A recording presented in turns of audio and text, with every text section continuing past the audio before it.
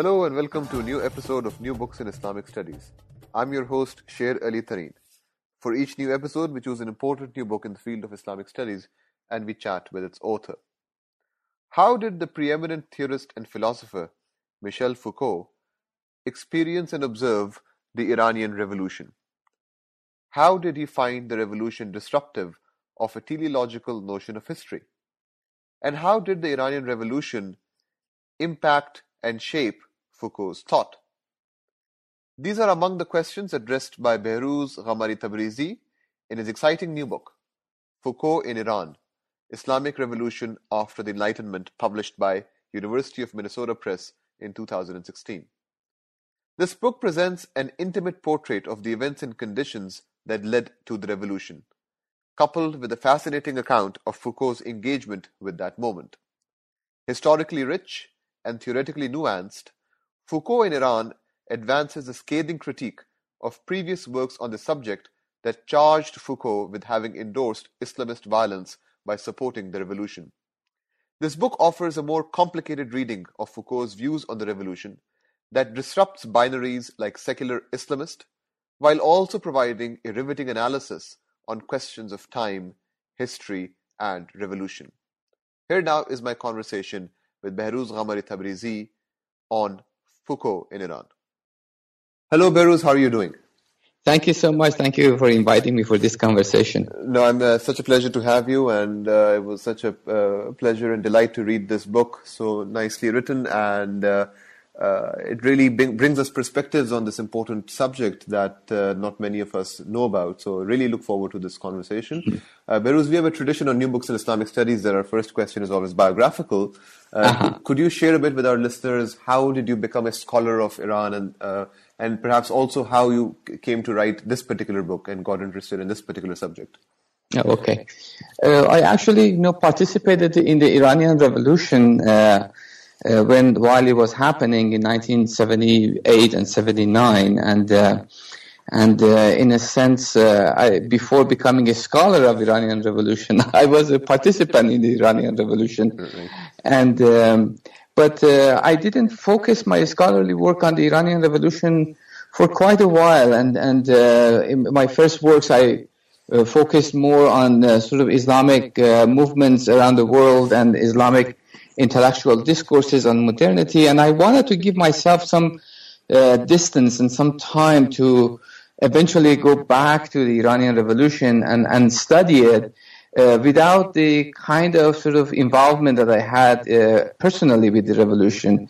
And as we know, like memory and participation sometimes can facilitate a research, and sometimes it can be an obstacle to a good research. So I wanted to have that kind of distance, and I went back to the study of the Iranian Revolution like 15 years or so after finishing my doctorate in sociology.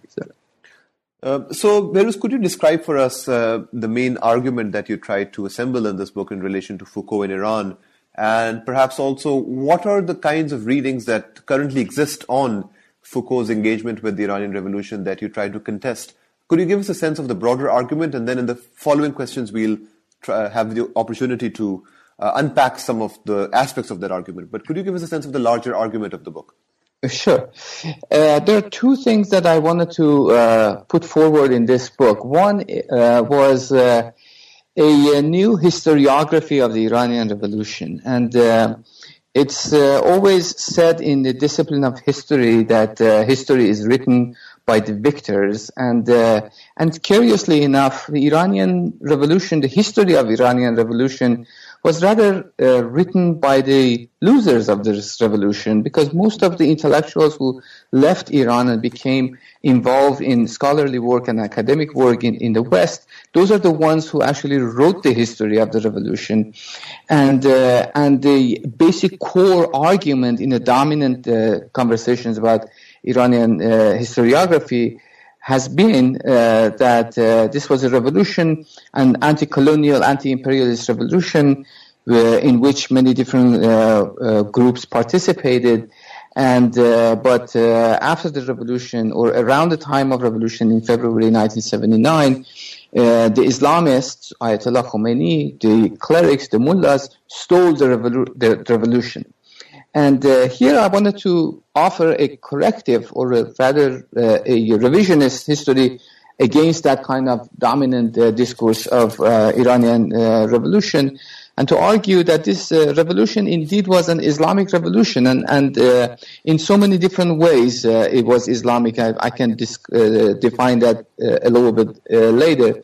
But if there were any forces that tried to actually steal the revolution, were the Iranian left and factions in liberal nationalist movements who tried to sort of steer the revolution away from its Islamist leadership. And that was on the Iranian revolution side. I wanted to sort of to write a new narrative or new historiography of the revolution, and also then Foucault's involvement in the revolution was always understood by many scholars in the West, and very famously in a book that was written by Janet Afari and Kevin Anderson on the same topic, Foucault and the Iranian and the seductions of Islamism, that the reason Foucault was attracted to this revolution was primarily because Foucault advocated a critique of modernity based on pre-modern relations of power, and Iranian revolution was also a pre-modern form of revolutionary movement, and that was the foundation of the convergence of this Foucauldian theory and the Iranian revolution. So here I offer a totally different kind of reading of Foucault's writing on the Iranian revolution, and I wanted to highlight the fact that neither the revolution was an anti-modern or pre-modern revolution, nor is Foucault's argument a pre-modern critique of modern relations of power. And at the end of the book, I want to show that how this revolution left a significant mark on Foucault's writings and thinking towards the end of his life from 1980 to 1984. Now, one of the main aspects of this argument is what you do in the first chapter, which is offer a chronology, a narrative of how the revolution unfolded. Because one of the main aspects of your book is the question of the moment of the revolution rather than its aftermath, how this was experienced. Right. A reader really gets a very palpable sense of the experience of the revolution. So could you give us a sense of, what were some of the key moments, perhaps a few key moments that you focus on in that chapter that is central to the kind of chronology that you developed in terms of how the revolution unfolded?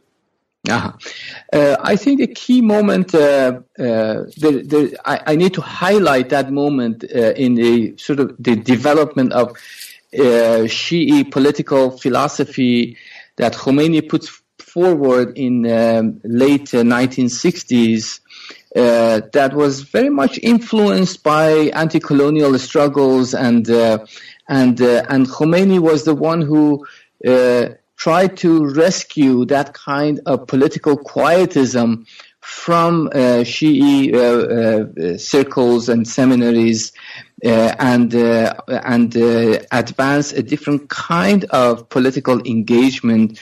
And put that responsibility on the shoulders of clerics. So it's, I wanted to mention that because often when people talk about the Iranian revolution and talk about political Islam appears as if this was a return to a past, while there is really not a past in Shi'i political philosophy in which the clerics are encouraged to participate in a social upheaval. And this was sort of Khomeini's new political theory that encouraged that kind of engagement. And for the most part, Khomeini remained very marginal in the seminaries in Iran all the way till the time of revolution. So that we have that kind of political ideological context which is advanced by Khomeini, and then. In 1976 and 1977, we have a series of events that happens after Jimmy Carter comes to power in the U.S., he's elected as U.S. president, and he pushes the regime of Shah for more political liberalism and the release of political prisoners in Iran. And the hope was that since Iran was doing rather fine economically, and they were not dealing with a huge economic crisis, and that kind of economic security gave the impression that the time was ripe for offering more political freedom. So with the release of political prisoners in 1977 and a rather better or more freer press in Iran, we see more and more reflection of Khomeini's writings in the press. We see major events by Iranian poets and writers that happens in 1977, and these events became very sort of instrumental in creating that space in which the most organized place in Iran, which was the mosques, could put together a series of events and mobilize people. And perhaps the most important of all those events were in the summer of 1978.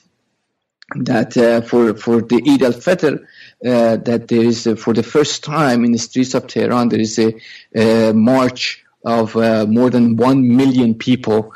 This is a place that these kind of marches had not happened for more than 25 years, and I think if one wants to mark the beginning of the revolutionary moment, summer of 1978. And the march and for Eid al-Fitr was the most important one. And then a few days later, in September of 1978, martial law was declared in Tehran, and what is known in the Iranian historiography as the Black Friday.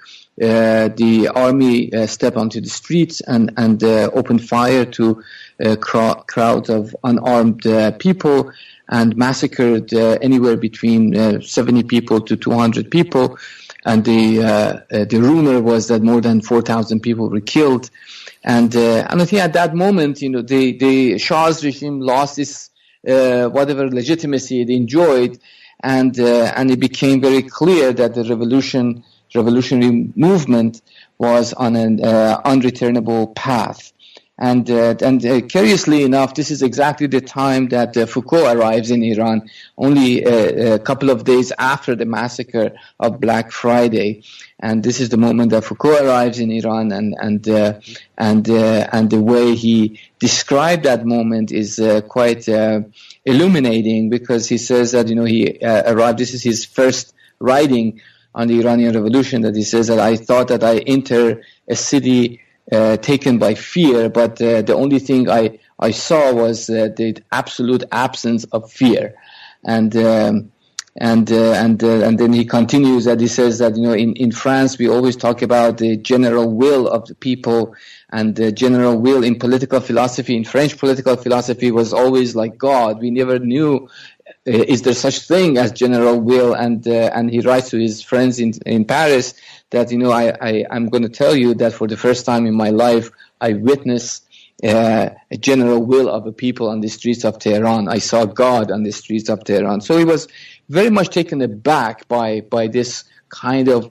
overwhelming presence of the masses on the streets of Tehran. So let's continue with that thought of what Foucault made of the Iranian Revolution as it was unfolding. And two categories that really are central to your analysis on Foucault is this idea of political spirituality, and then this idea of the collective will. So could you say a bit more about what is this idea of political spirituality in Foucault's thought, and why is it so central in relation to how he viewed and how he approached the Iranian Revolution? Mm-hmm. Yes. For Foucault, the important thing really in all his writings was not concerned about the outcome of the revolution. He was very much concerned with the question of how revolution is experienced, how revolution is lived, and how people participate in this seemingly totally inexplicable phenomena, because he, in a number of places, he had this assertion that a man in revolt is ultimately inexplicable.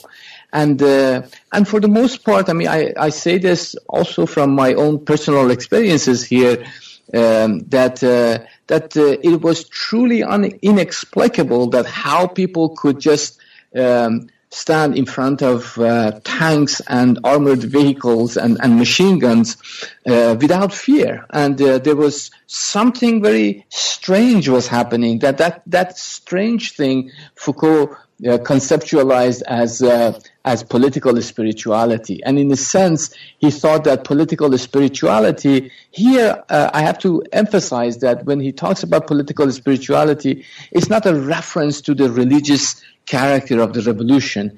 Here he wanted to highlight that something happens, that massive numbers of people find the ability to transform themselves, to become someone that they could never imagine they had the ability to become.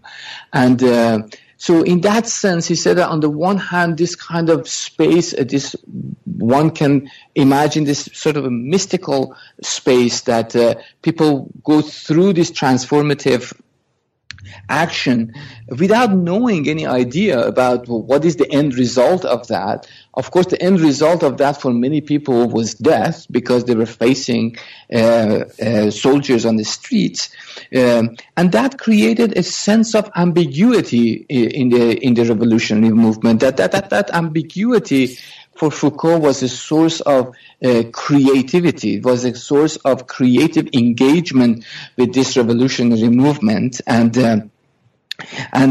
again for him it was quite an unprecedented event, because in all other revolutionary movements that people have written about, or social protests that the one has seen around the world, he had seen and engaged in different moments in his life.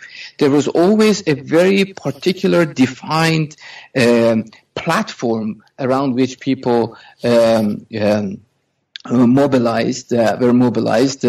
Here, everything was ambiguous. People talked about the fact that they wanted an Islamic government without anybody knowing what exactly does that mean, and from people on the streets to people in the Shiite seminaries to whom Foucault talked. Nobody knew exactly what this Islamic government is, but they have this sort of a general sense of justice, a general sense of liberty, without giving that sense a very particular sort of blueprint based upon which people could establish a certain kind of governmentality. So Foucault thought that this sort of moment, of this transformative moment, which was very much associated with a very high degree of ambiguity, there was a lot of unknown involved in this. He conceptualized that as political spirituality. And of course, this concept was totally misunderstood by his critics, because his critics, of course, if you imagine the intellectual scene circles in Paris, the home of laïcité, the home of a very radical sense of secularism, that suddenly, this philosopher, this French philosopher, is talking about the spirituality and endorsing a revolutionary movement which is characterized by a religious political philosophy.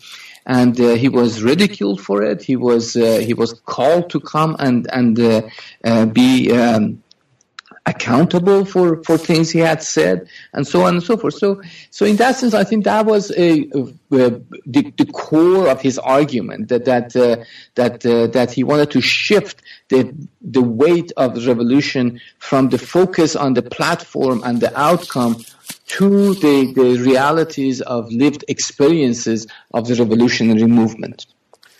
So let's talk a bit, Behrooz, about some of the misreadings misinterpretations of Foucault and also Khomeini that you talked about in the next chapter.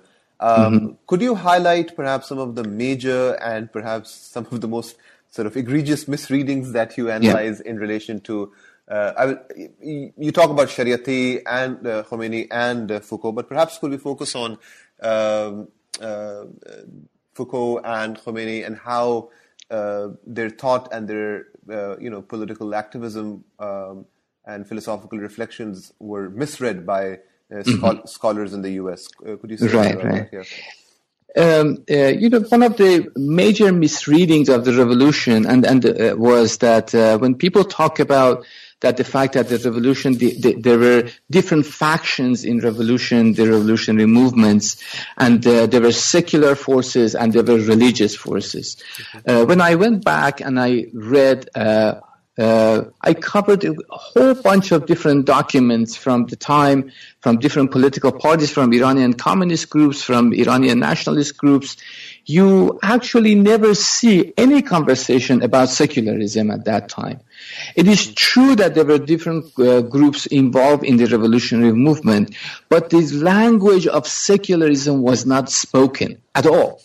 And the language that was spoken during the revolutionary time was a struggle against imperialism, anti-colonialism, and everyone thought that any political group, regardless of their ideologies, are part of this movement. And I think this is a very kind of Whiggish writing of the history of Iranian revolution to say that there were different secular and religious factions, while at the time none of these groups identified as such. That they're promoting a secular revolution or secular post-revolutionary regime. Of course, again, the power struggle after the revolution is a totally different story. But I wanted to focus on revolutionary movement here. And also, even the secular or communist groups, I argue there was a language through which all these different groups spoke about their political agenda, about their ideology, which really collapsed these boundaries between religious and secular. I had this one example of very famous Iranian journalist and poet Khosrow Gul-Surkhi, who in his trial, the very first line of his defense was that he learned socialism from Imam Ali. And when Imam Hussein was martyred, it was exactly the same way that all the anti-colonial people today are being martyred in their struggle for justice. So this is a person who is very openly Marxist, and he says that there is no difference between when Marx talks about accumulation of capital on one side and exploitation of proletariat on the other side, with what Imam Ali says, that you can't build a mansion without destroying homes of the dispossessed. So in that sense, I wanted to argue that under those kind of discursive engagement, under those kinds of convergence of political ideologies, it was basically impossible to draw these boundaries between secular and religious at the time in 1976, 77, 78, and 79. It's only after the revolution, in post-revolutionary struggle, that these lines become evident. So that's one line that I wanted to highlight, to say that everyone reads this in a very Whiggish way. In retrospect, they argue that the differences existed at the time.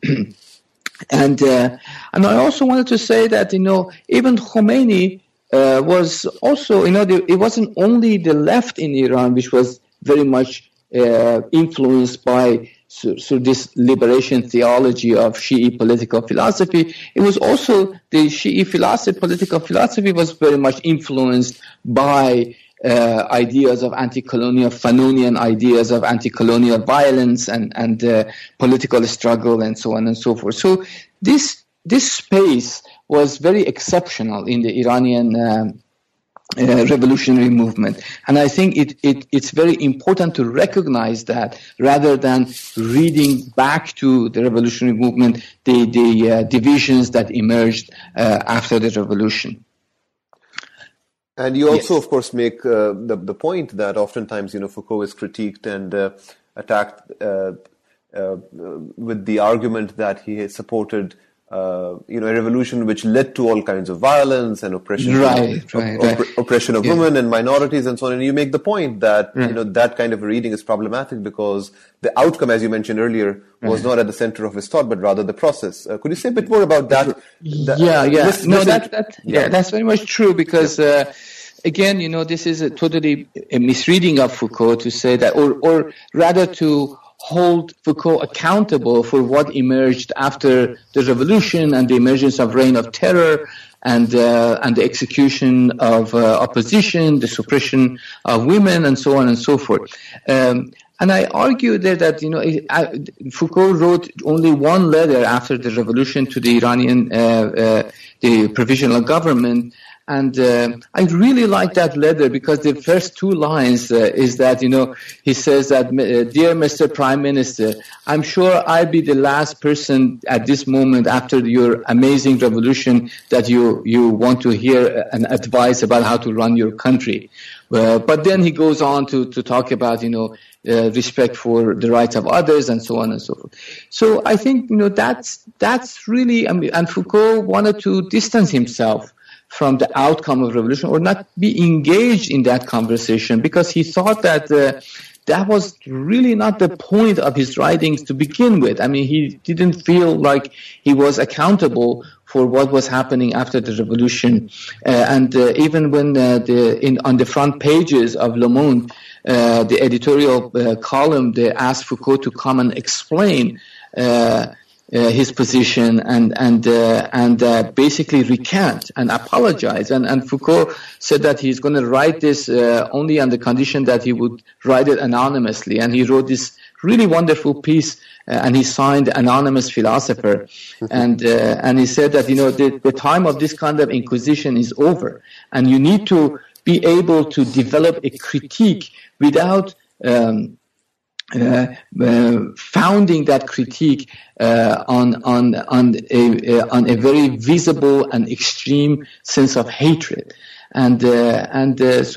so he was very much aware of what was happening in Iran, and he didn't want to engage with that argument because he thought that it basically takes away from the significance of what he was proposing in the pre-revolutionary struggle, and therefore, and he also thought that this was not his responsibility to give advice to the Iranian government to a new revolutionary regime to how to run their own country. So he stayed away from that argument. Now, another aspect that you talk about quite extensively is the question of gender and the question of women's rights and oppression and feminist politics and so on. And earlier you mentioned that your book questions this binary between the Islamist and the secularist, and show that things were a lot more muddled than that kind of a binary. You also question this binary between feminists in Iran opposing Khomeini and then this regime that was all brutal and oppressive towards women. You also question that kind of a binary between emancipation and oppression in relation to how the revolution and its supporters were depicted. Yes. Could you say a bit more about that argument? I mean, there are two different arguments. One is, in the book I talk about this important day, the first International Women's Day, March 8, 1979, that there is massive rallies in Tehran, and this is the time that Khomeini tries to assert his authority, to say that they're basically testing the water to see if they could implement and institute a mandatory compulsory hijab in Iran, and this rally happens in Tehran against the mandatory hijab, but this is sort of an interesting moment because then there are a number of large contingent of American, Canadian, French, Italian feminists who go to Iran and they wanted to defend and work on behalf of Iranian women against compulsory hijab. and I try to draw out that kind of contradiction there, that they enter a very revolutionary society, and which is trying to make sense of the situation at a very confusing moment, where politics of anti-imperialist politics, class politics, identity politics, secular religious politics is emerging, and but all that engagement was based on an assumption that from the very textual reading of Islamic ordinances on the position of women and gender relations. And I also in the book I wanted to say that the problem was that kind of textual reading really didn't pan out as they imagined, because it is true that on the one hand, many of the patriarchal and at some points misogynistic kind of laws were implemented in Iran, but there was a very significant unintended consequence of these laws that we see in the last 30 years or so.